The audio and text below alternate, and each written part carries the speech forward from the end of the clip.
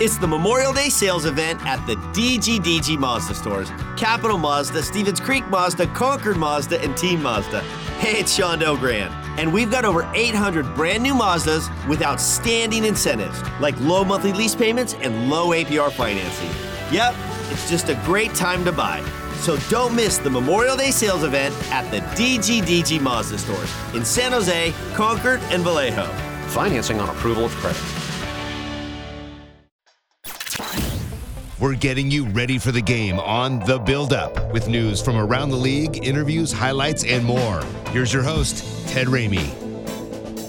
Batted down by Benning at his own blue line. Put it around the forechecker, but here could be trouble. Gregor lost it. Here's Killorn moving in. Back skating, putting to the middle. Here comes the shot. Glove save. Made off Ian Cole by Kaapo Kähkönen. And that comes with 7:46 gone by in the third. It's still 3-3. Gregor dishes off. Now he can head off. It's Hertl, Karlsson, and Timo Meier jumping on. Karlsson with the puck, skates left to right in overtime. Cross the line, lead pass, moving to the net. Chance for Hertl off his stick and off his skates. But he grabs it in the corner for the Sharks. Went back to Karlsson on the point. Cuts to his right, walks into the circle, feeds in front. They score! Timo Meier gets his 30th goal of the season to win it for the Sharks in overtime in Tampa. And a 12-game winning streak at home for the Lightning is over. Who do you have in goal tonight? Kaapo will be back in net. And any changes in your lineup up front or on defense? Nope. All right, good afternoon, everyone, and welcome as we get ready for the Sharks to take on Florida today. Only one more game after today before we'll finally get the Sharks back in San Jose on Valentine's Day, and it's going with the same lineup that we saw last time. And just a little bit of news that came in after I recorded with Sheng Peng a little earlier this morning. The San Jose Sharks just put out there that they have recalled Nick Cicek from the Barracuda. So that is the latest news that we have on the San Jose Sharks. But, you know, I'm feeling pretty good about the Sharks going into this game. I think there is some consistency. I think there is some desire to try and make good on the ways that things did not go well up to the All-Star break this year. And maybe we will see a little bit of an upturn in performance. Maybe not, but I'm hopeful. And I saw something earlier on Reddit where somebody said, "Hey guys, we're not going to get the first overall pick." And it's funny just to see that come in because for so long the conversation has been Bedard, tank. And it's like, you know what? That could or could not happen.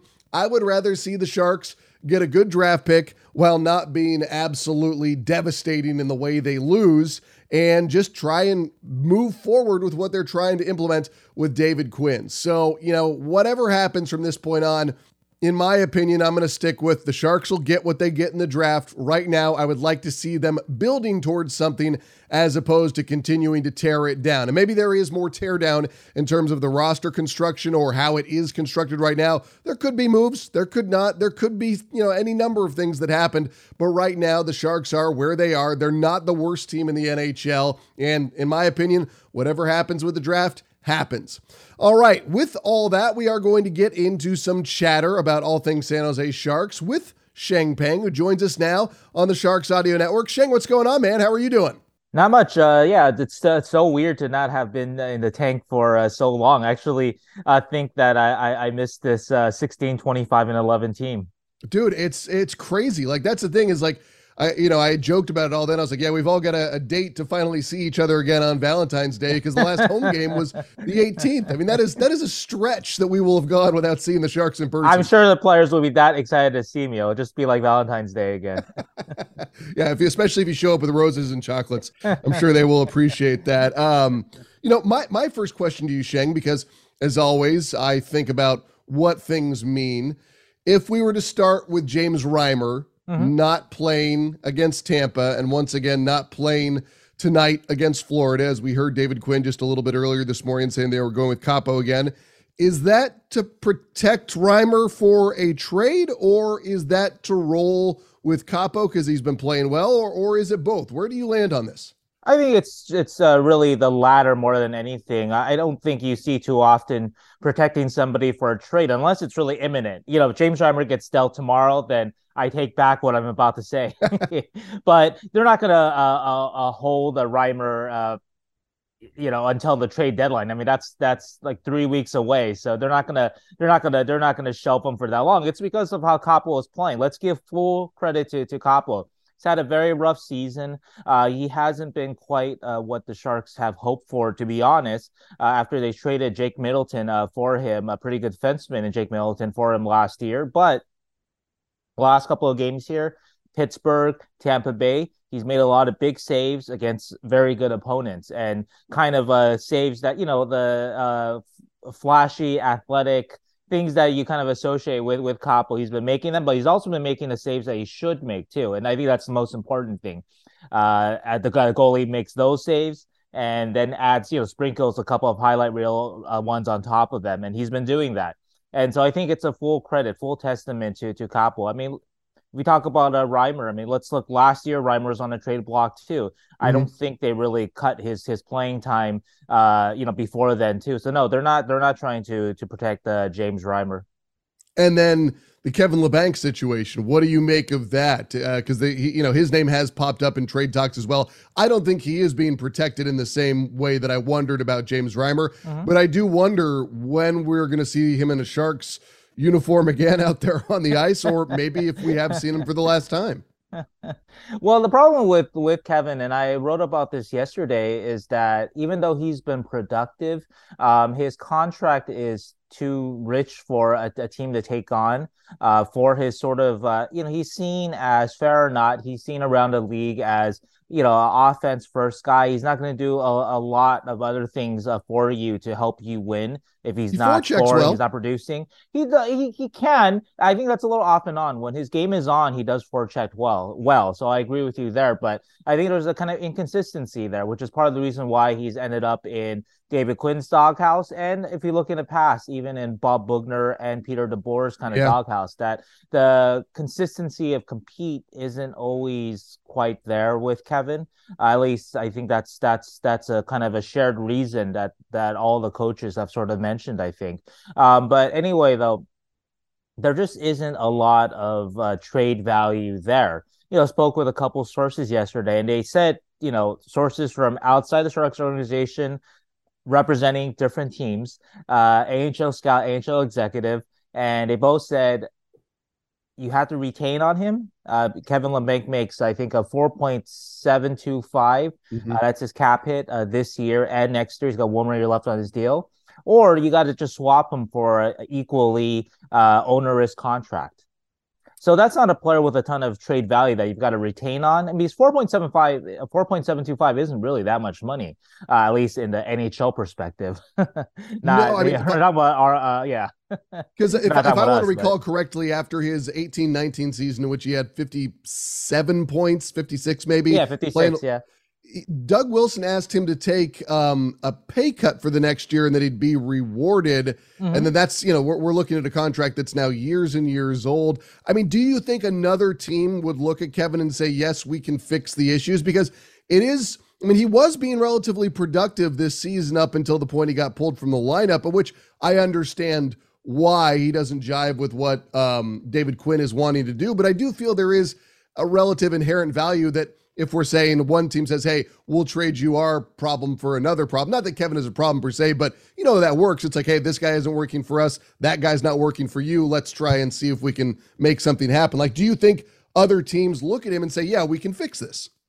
Well, yeah, I mean, I don't know if it's something to fix per se. I mean, just that, Kevin's 27. He is the player that he is. He is a talented offensive player, no question. He is a good offensive forward. You put him in a position to put up points, he can do that. But the other areas of the game, I don't know if those have progressed enough that for another team, he's like, oh, we got to put him in the lineup every single night.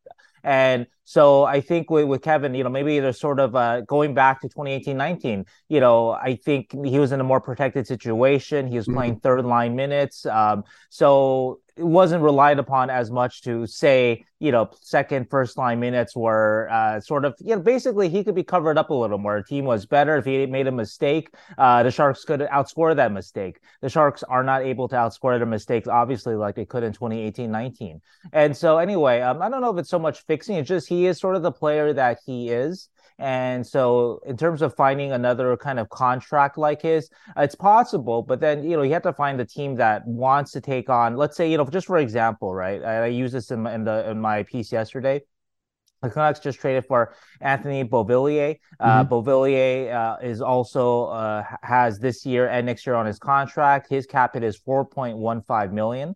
So then you just kind of look at the players. Like if you're Vancouver, well, do you like a Kevin Labanc more than a Beauvillier?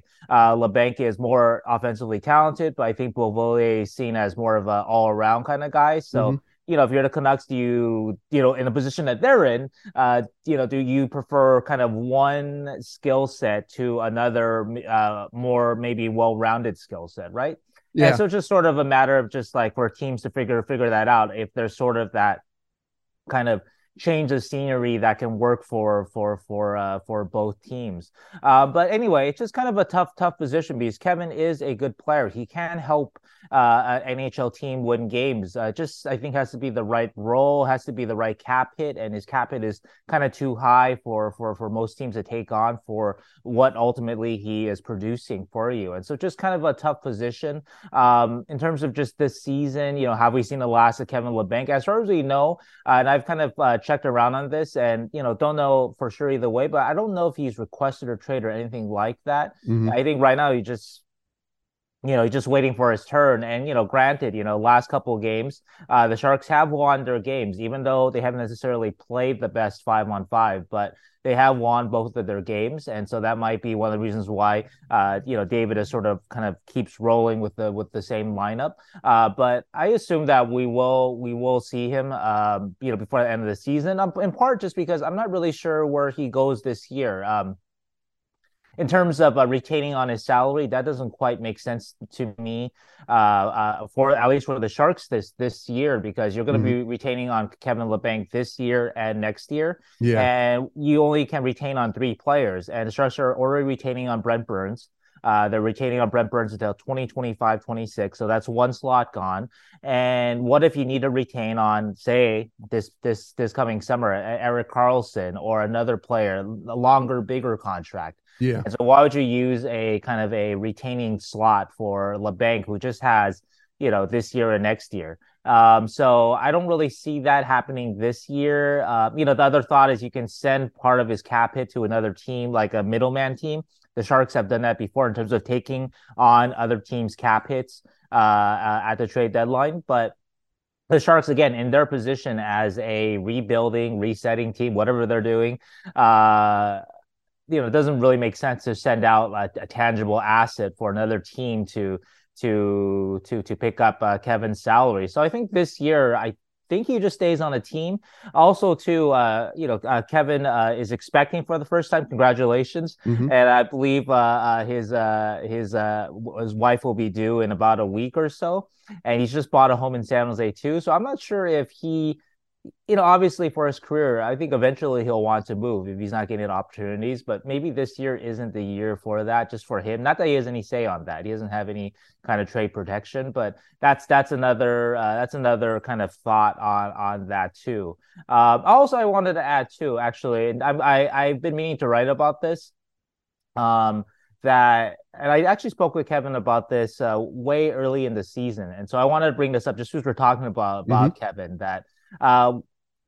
His perspective when he took that $1 million contract after his 56-point season, which was ridiculously low. Yeah. So there's been a lot of kind of rumors and assumptions, and Kevin wouldn't say either way whether or not there was sort of some kind of deal in the drawer to kind of reward him afterwards, right? But Kevin took that deal for the team, though, and I do believe that he didn't have to take that kind of 1 year, $1 million deal for the team, and whether or not there was a reward or not afterwards, there's still the risk though that he could have got hurt that year. A lot of things could have happened in that year, that 2019-20 season, where he played for $1 million, which again was half the contract a third of the contract he should have got for a 56-point season. And so anyway, I know that's a little bit of a aside there, but I just wanted to kind of just remind everybody about that Kevin did do that for the team. However things are going right now with this regime and with the Bugner regime, things haven't quite worked out for Kevin as envisioned when he signed his extension. But anyway. No, I mean, it's fascinating. Before I forget, though, I wanted to ask you, because we heard Bob Bugner talk about it last year, and we also heard David Quinn talk about it this year, and that was their respect and almost what sounded like a desire to emulate what Tampa's done. Now, we know that obviously both those guys like Boston as well. Boston with a new head coach, so I'm not as familiar with what they do as I would have been in the past. But with Tampa, one of the things that we see and Quinn talked about is how well they back check.